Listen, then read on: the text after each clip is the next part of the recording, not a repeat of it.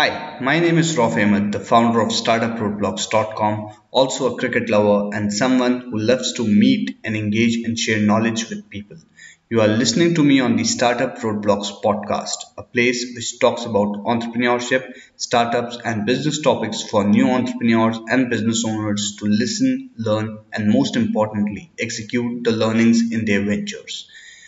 Thanks for spending your valuable time by connecting with us, and now it's time for us to share what we have promised. In today's podcast episode, I'm going to talk about a strategy which is done by brands, which is known as brand extension. What exactly it is and what are its types, I will throw light on all the things. In simple words, brand extension is when a company uses its established brand name on a new product or new category. Now, let me throw light on what the types of brand extensions are. It has to be kept in mind that each brand extension has its own purpose and nature of working. So, coming on, the first type of extension is line extension. This type of extension comes into action when a parent brand launches a fresh product line in a category already known with its customers. To understand it with an example, a company like Cadbury, which is popular in the chocolate segment, and one of its products, which is the Dairy Milk bar, which is famous all across the world.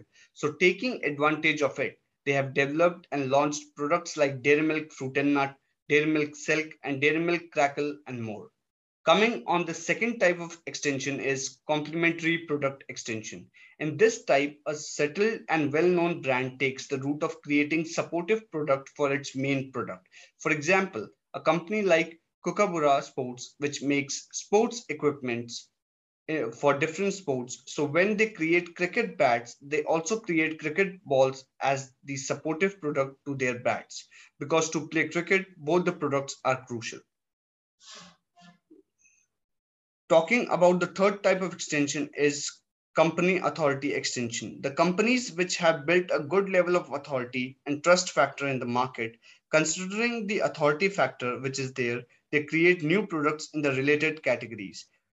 Taking the example of Amul, which started with milk as their starting product, today in the related categories, they also produce other products like Amul cheese, Amul ice cream, Amul mithai mate, Amul beverages, etc. It's crucial to note that these products are running at a successful pace today. Fourth comes the brand lifestyle extension. For sure, it's the most interesting type of extension for me on the list. So, to understand this in the best manner possible, in November 2020, a company like Tesla, which is famous for its electric cars, launched its $250 tequila, which sold out within hours of launching. One of the significant reasons behind it was the public eye lifestyle of Tesla's CEO Elon Musk. It pretty much describes the brand lifestyle extension in a good enough manner. The fifth and the last is customer base extension. Companies doing this type of extension is when they create products categories for a single demographic. A demographic is basically a particular section of a population, be it infants, middle aged people, or old people. To understand this type of extension, a brand like Pampers creates products for a single demographic as it focuses on creating baby products like diapers and wipes.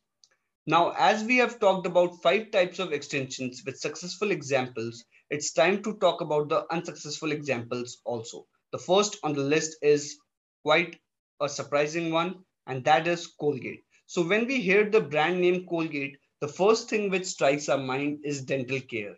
But back in the time, Colgate came into the space of kitchen entries in which they tried to sell frozen food, which obviously did not go well with their brand identity and with its customers. Second on the list is Levi's. When we hear the name Levi's, the product association which comes to mind is the rug, jeans, casuals, etc. But in 1980s, the brand tried to come up with its men's suit range, which didn't go too well with its consumers because they had a completely different identity developed about Levi's in their mind. The third and the last is Cadbury's.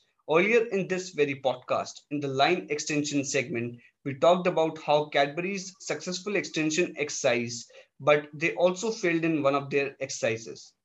Cadbury's company came up with a product known as Cadbury's Smash Mashed Potatoes, which obviously did not work in their favor because people associate Cadbury as a high end chocolate making brand. Even though the smashed potatoes reached a decent success level, it was damaging Cadbury's main product image, which was the chocolates. So the Smash was sold in 1986. So, this is all for this episode of the podcast. And before signing off, I would really appreciate it if you can share the Startup Roadblocks podcast with the people you think can have great benefit from it. As a promise, we will keep bringing you value and quality content on topics from business and entrepreneurship world. Until next time, this is your host and friend Rauf Ahmed signing off.